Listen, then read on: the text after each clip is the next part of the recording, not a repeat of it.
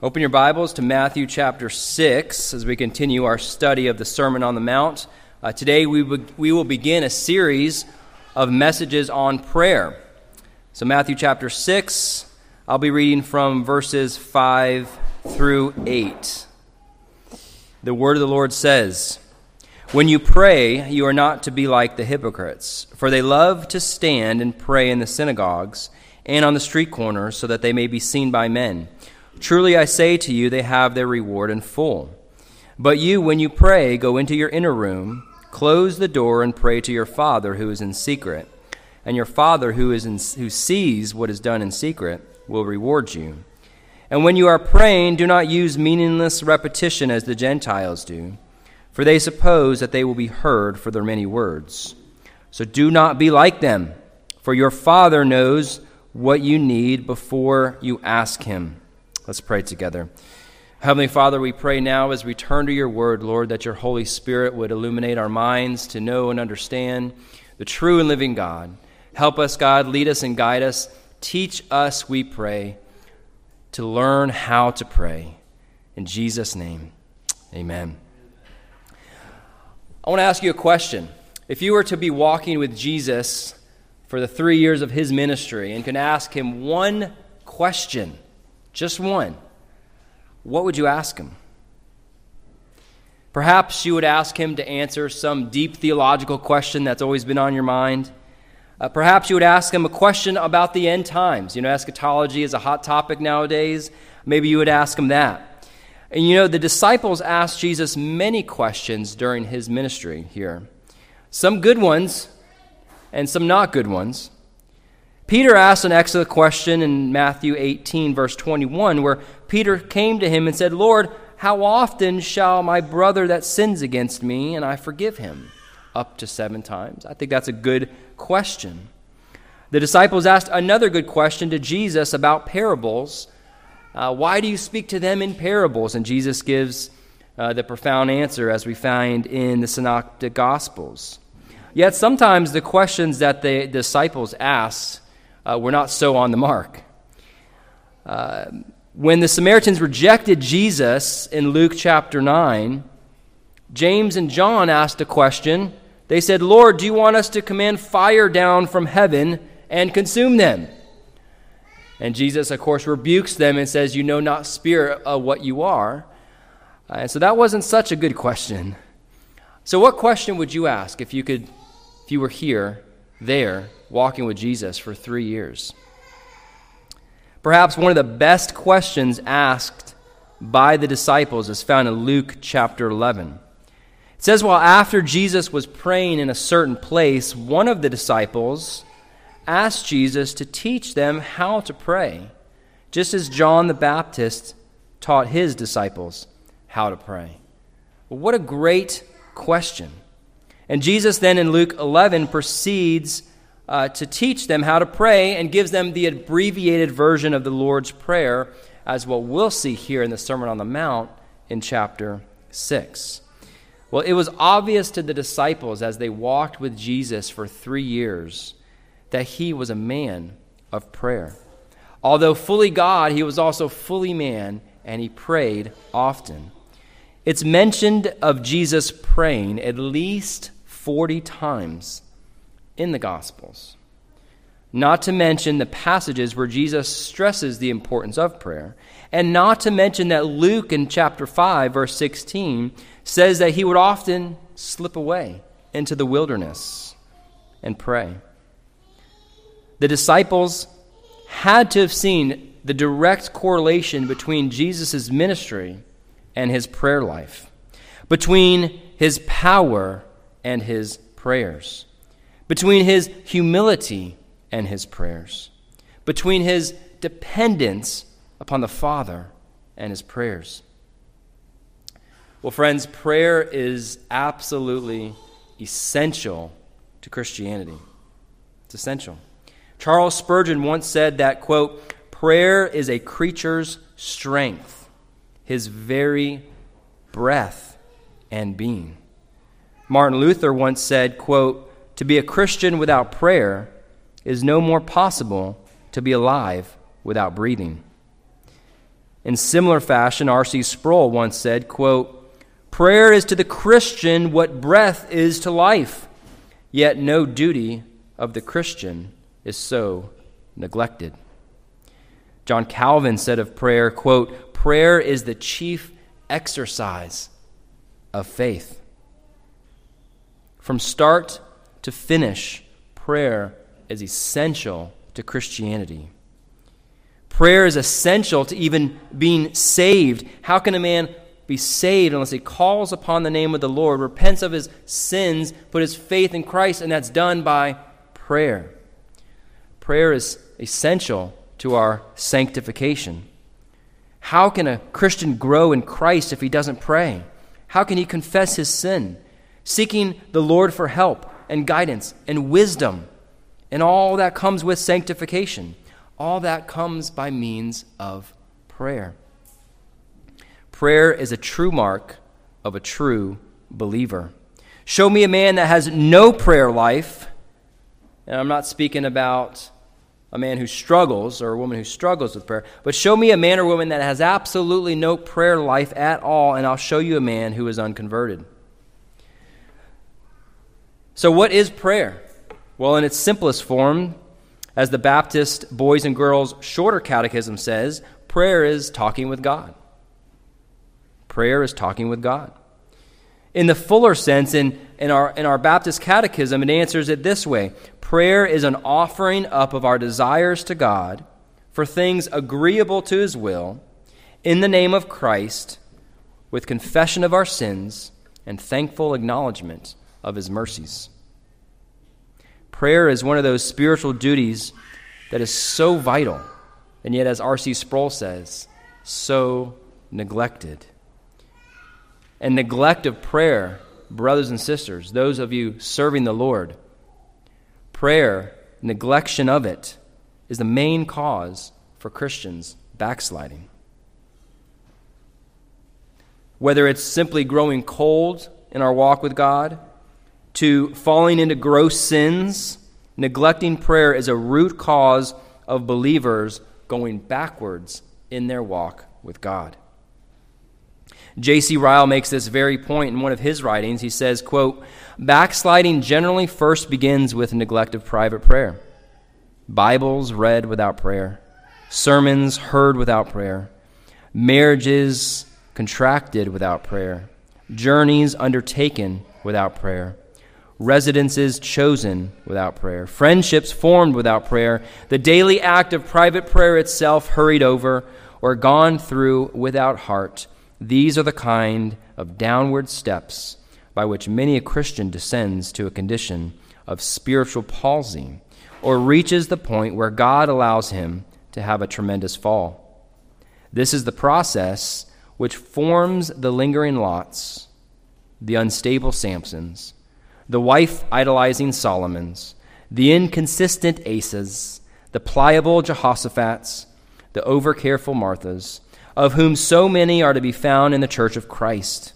Often, the simple history of such cases is this: they became careless about private prayer. Prayer is vital, friends. And here in chapter 6, Jesus stresses the importance of prayer and gives us the motive and the manner by which we are to pray. And that's encapsulated in the Lord's Prayer. But before we get to the Lord's Prayer, we're going to look here in verses 5 through 8 about how Jesus corrects the wrong way to pray, the wrong motives, and the wrong manner in praying. We must understand, friends, that Jesus is King, and therefore we must submit to Him in regards to prayer. He sets the rules for praying. Prayer to God is a form of worship, and we don't get to decide how to worship God. Not all prayers offered are acceptable in God's sight. Therefore, we must heed our Lord's instruction here when it comes to prayer. Your prayer life, or lack thereof, could be off because you're not praying with the right motives, or you're not praying in the right manner. As important as prayer is, we must lead into the text with the overarching theme of the passage and the overarching theme of the whole chapter, which can be summed up in the Latin phrase coram Deo. Coram Deo is a Latin phrase that means before the face of God. It means living before the very presence and before the very face of God. This is the theme of the whole chapter. We see your Father mentioned multiple times in chapter 6. Our lives, both publicly, listen friends, and secretly, must, or privately, privately, must have what Martin Luther called a consciousness of the very presence of God. And this idea screams through the whole chapter 6. Your Father sees what you do in public, but your Father also sees what you do in private when nobody's looking and nobody's watching. Your Father knows the motives for everything that you do. He knows why you do it. Your Father even knows what you have need of before you even ask Him. Your Father is all-knowing.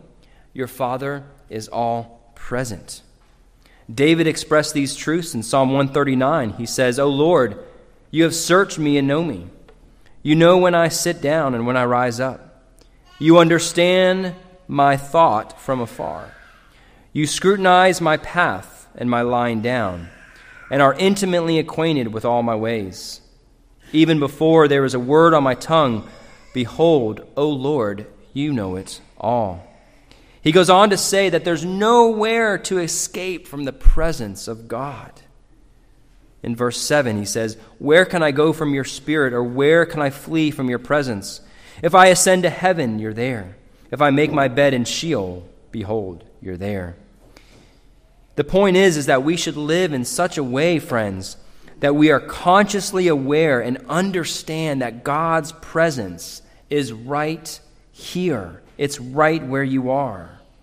This will affect your life if you get this truth deep into your heart, that it doesn't matter if you're around your family or around your church friends or you're privately in your home or you're around your coworkers. The presence of God is very real, and we ought to live coram Deo, before the very face of God, and be consciously aware that it doesn't matter your situation where you are, that God is right there. He is omnipresent. This will affect you. If you get this truth deep into your heart, it will affect your very walk as a Christian. And this idea spills over to our prayer life. We must pray in a way that we have a conscience awareness of the real presence of God, our Father. So with that overarching theme and that idea, let's dive into this text, Matthew 6, verses 5 through 8. The first thing we're going to look at is how Jesus says not to pray. Here in our passage, Jesus rebukes the wrong motive and manner of praying. So first, he rebukes the wrong motive. Look at verse 5. He says, "When you pray, you are not to be like the hypocrites, for they love to stand and pray in the synagogues and on the street corners, so that they may be seen by men. Truly I say to you, they have their reward in full." So these people that he calls hypocrites have a motivation for praying, and that motivation was off. It was to be seen by others. And for sure, he doesn't name them, but he's speaking of the Pharisees, who he rebukes elsewhere for making long prayers to be seen by others. Matthew 23:14 and Luke 20:47, where he says, "For appearance sake you offer long prayers," or "For pretense you offer long prayers." He says these hypocrites love to stand in the synagogues and on the street corners. Nothing wrong with that. Nothing wrong with standing in the synagogues or in the street corners praying, but they do this with the wrong motive. Their heart is so that other people can see them and look upon them. Oh, wow, how holy that person is. Do you remember last week, I talked about how these three examples, giving, praying, and fasting were the three pinnacles of piety in the Jewish life. The more somebody gave, prayed, and fasted, the more they were viewed by their fellow Jewish brethren as holy. And the longer the prayer was, the more righteous they were considered. So that sometimes they would stand and pray for hours and hours. And to God, as he says in the next verse, all it is to him is just babbling. It's vain repetition. So these hypocrites are doing it for the wrong reason. And Jesus says in verse 5, they have their reward in full. They got what they want. They got what they want.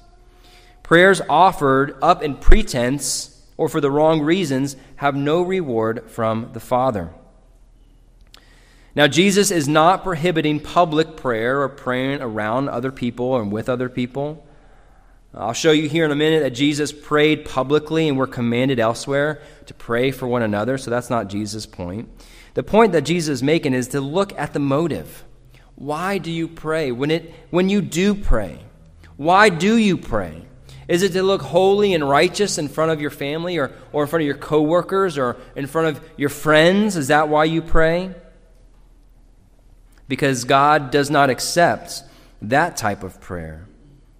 And prayer to God represents, in a way, our spiritual duties towards God. Now, remember, Jesus is addressing prayers specifically, but you don't want to miss the point, is that he's using these illustrations to talk about our entire spiritual walk. And prayer, in a way, represents our duties to God. When we're praying to God, we are commanded to pray. And so what are the other duties that you are due to God? So we want to look at not just prayer, but why do you do the other things that you're commanded to do to God in our worship? Why do you do those things, like reading your Bible, like going to church, even listening to sermons and godly podcasts? Why do you do those things? Do you do those things to be seen by others, to look righteous? Do you even maybe not make a show of it, but do you make it a point to share with people about all of the sermons you listened to this past week? Because you want them to know how holy you are, because I listened to Vodi Bakum all week, or John MacArthur all week, or fill in the blank, whatever it might be, right? Is that the motivation for telling other people what you do?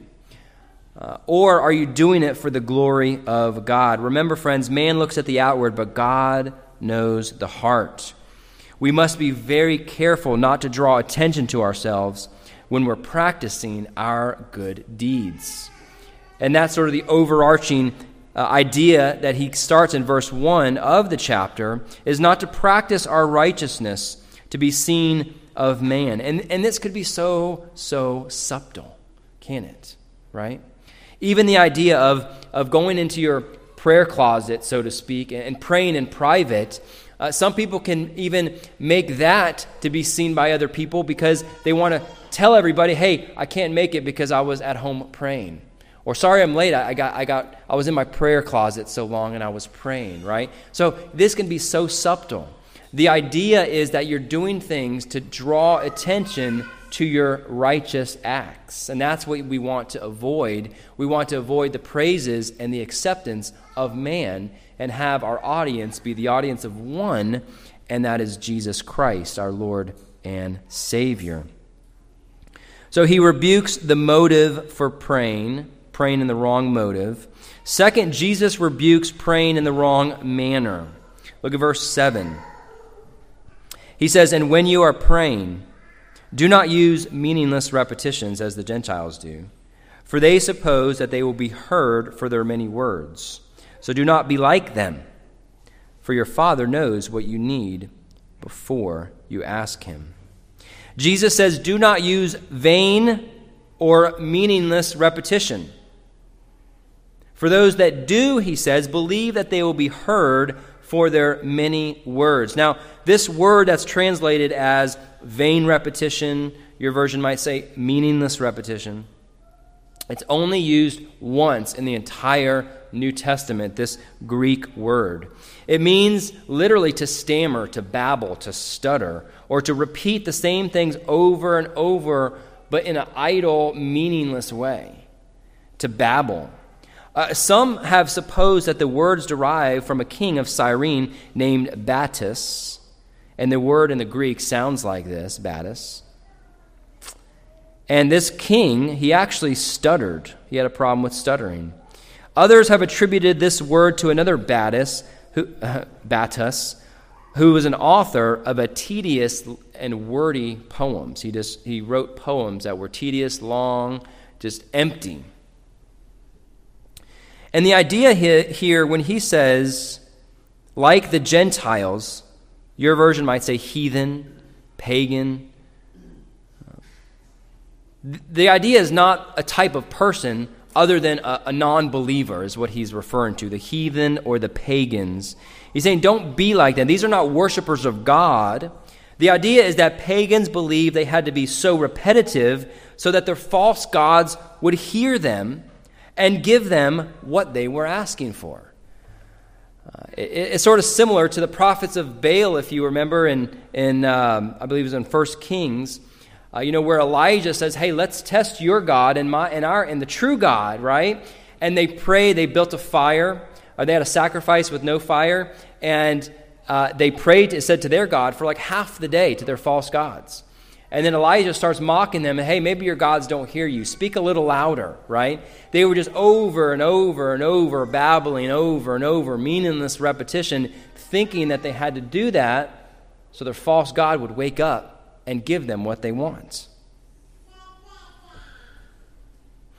So notice the contrast, though. Here's where it gets interesting. Jesus says in verse 8, so, there's the transition, because of this, do not be like them, like the pagans, for your Father knows what you need before you ask. Now that's a very interesting contrast.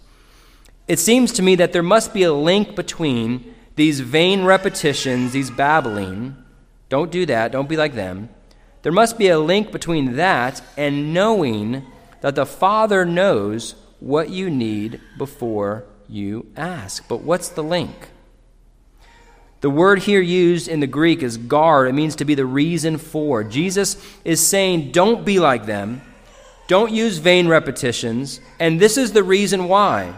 Because God, your Father, already knows what you need before you ask.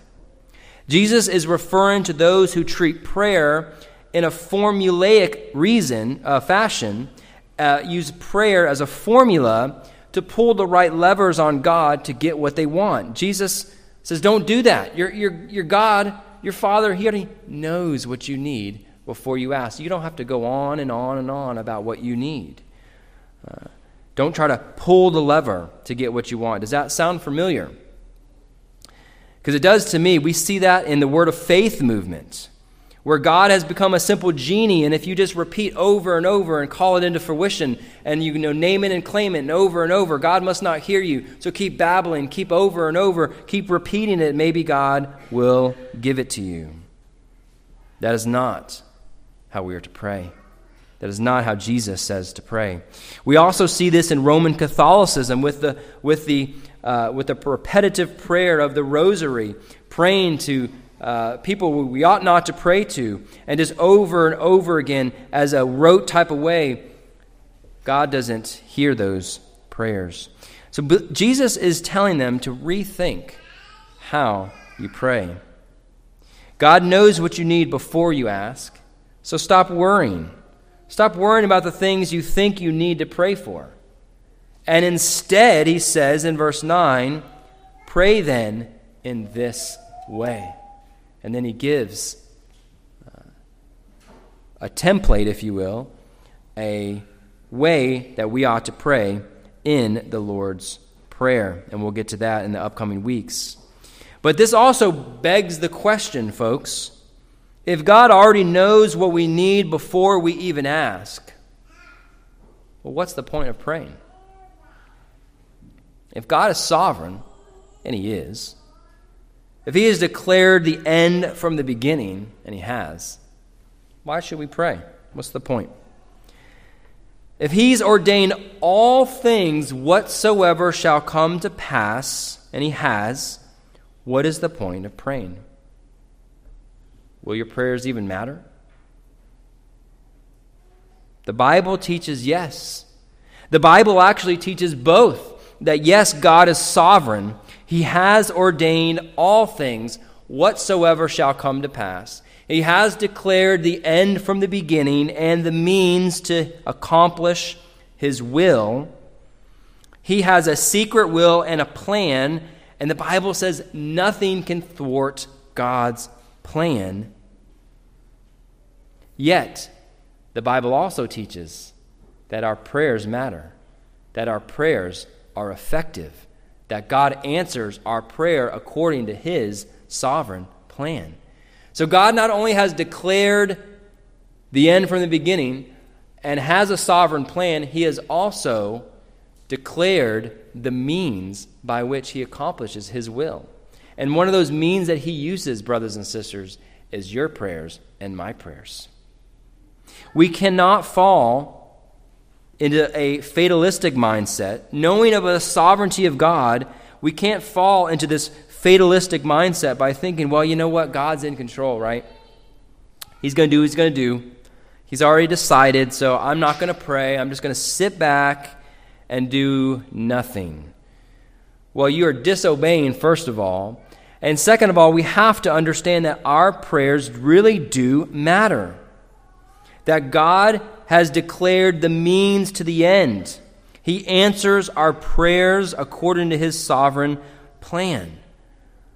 So do our prayers really change things? Yes. But here's the beauty. Our prayers are not meant to change God. Our prayers are meant to change us. And when we pray, it changes us. So yes, absolutely our prayers matter.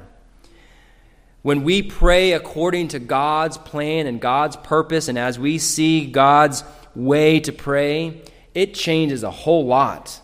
It changes us.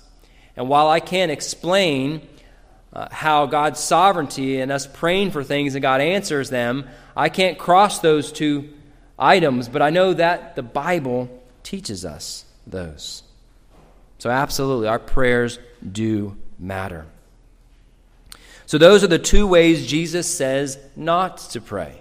Not to have the wrong motives when we pray.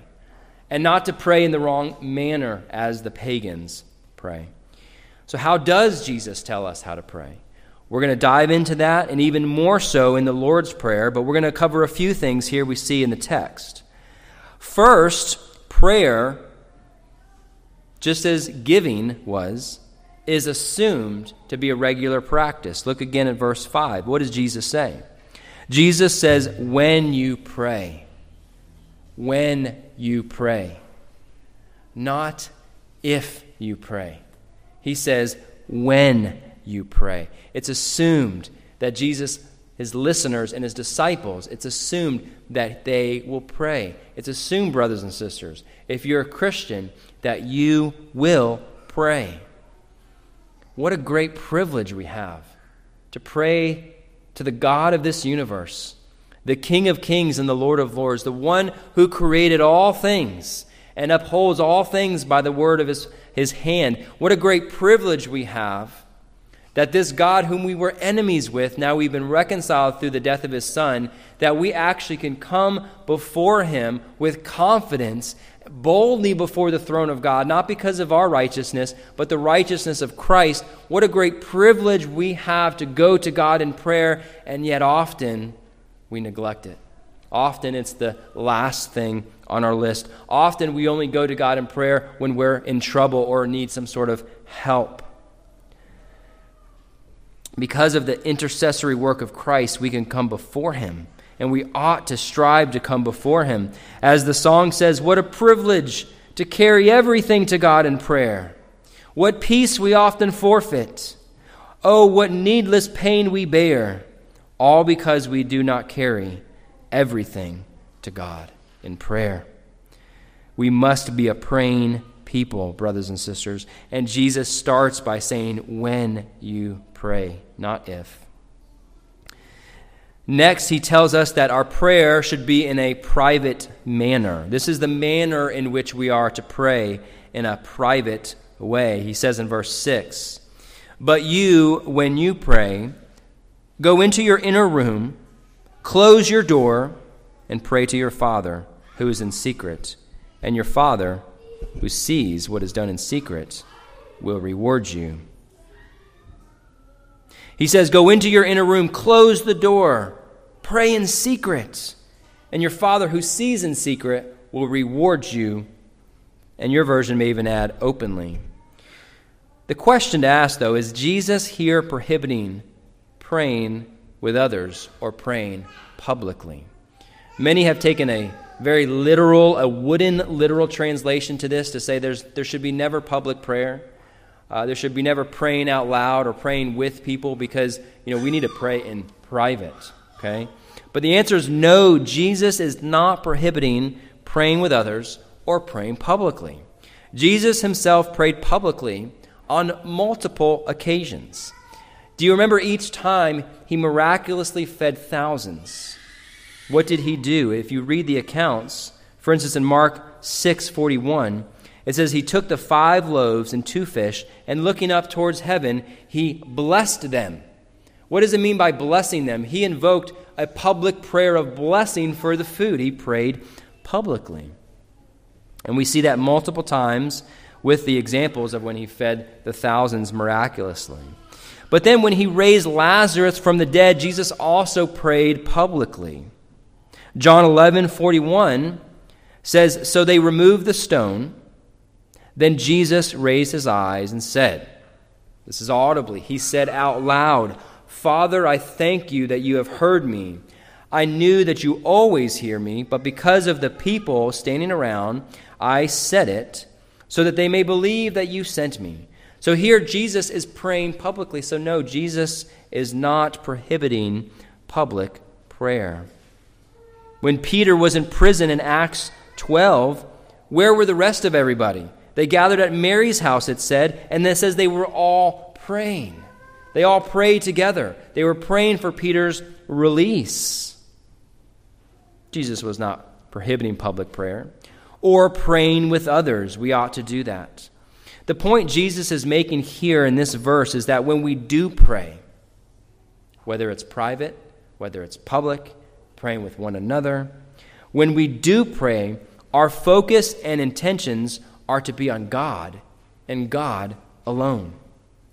Our focus of our prayers are to be solely upon God. We are to pray to God, not about God, not about other people, but we are to pray to God. You're to shut all those around you. You are to mentally and spiritually go into your prayer closet and even shut out yourself and pray to your Father who is in secret.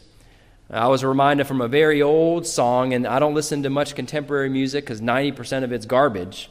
But back in the day, it had some good stuff.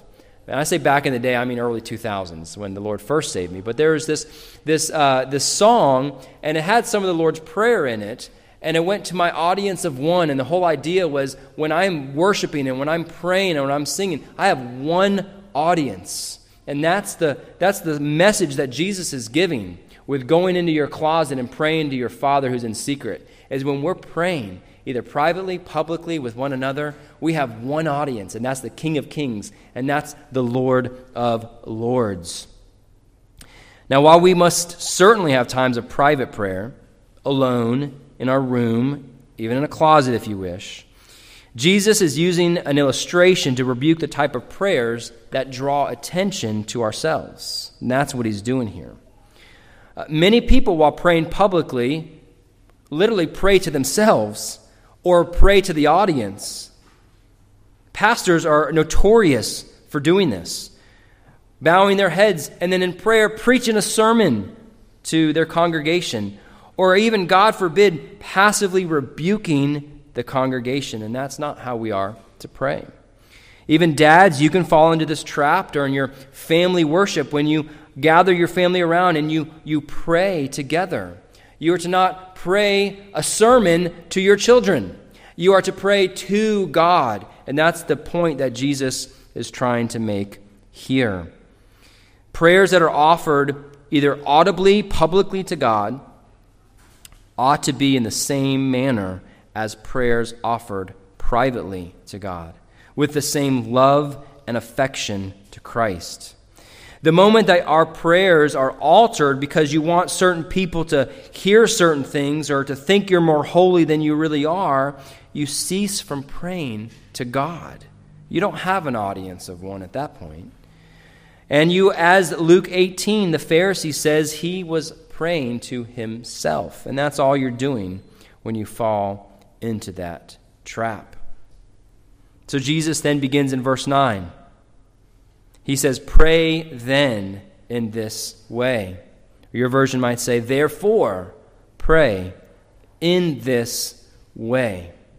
In other words, because this is the wrong way to pray, because your motives and your manner for praying need to align to my will, and because your Father knows what you need before you ask him, because of all of that, pray in this way. Pray in this manner. And we will begin to look at what this manner is, what this way is, how we are commanded to pray the next time. So in conclusion, I want to ask you, do you pray? Dear brother, do you pray? Dear sister, do you pray? Children, do you pray? Mom, do you pray? Dad, do you pray? Brother, do you pray? Sister, do you pray? And when you do you pray with the right motives? Do you pray for your audience of one, or do you pray for other people to hear things that are around you? Are you seeking to pray out of a heart of love, thankfulness, obedience, or do you pray only when you need something from God? Brothers and sisters, as we plumb the depths of the Lord's Prayer, my prayer is that it would call us into a deeper relationship with our Father as we grow in praying with the right motives and the right manner, and that we would learn to pray fervently, to pray without ceasing, to pray and not lose heart, that we would learn to watch and pray, that we would learn to ask, to seek, and to knock, that we would learn to be devoted to prayer, to continue steadfastly in prayer, to be not anxious about anything, but in everything by prayer and supplication, with thanksgiving, letting our request be made known to God, that we would learn to cry out to the Lord day and night, that we would call upon him early in the morning, throughout the day, and in the wee hours of the night, that we would be a people of prayer. And that is my prayer, brothers and sisters. Join me. Join me on this journey to deepen our walk with the Lord in our prayer life. And if you are convicted by this, welcome to the club, because I've had this all week. Okay? So if this is convicting you, praise God. Repent. Ask God to help you, because when you do it in your own strength, you get the glory. But when you repent and you seek God for his strength, and you do it by the power of the Holy Spirit, then who gets the glory? God gets the glory. Amen? Let's pray. Heavenly Father, we thank you so much, Lord, for the great privilege we have, God, to carry all of our burdens and needs in prayer. Father, we are so undeserving to even be able to lift up our voices to you to pray, God, because we have sinned against you, Lord. We deserve your wrath, not your heart, not your love, not your ears to our prayers, God. Lord, we thank you. I thank you, Father, for the truth of your word, the convicting power of your word, that you use your word, God, to conform us to the image of your Son. Father, I pray that you would use the words in this text and in the Lord's Prayer, God, to raise us up to be men and women, children of prayer. Father, that we would be known as people who pray. And may you get all the glory, we pray. In Jesus' name, amen.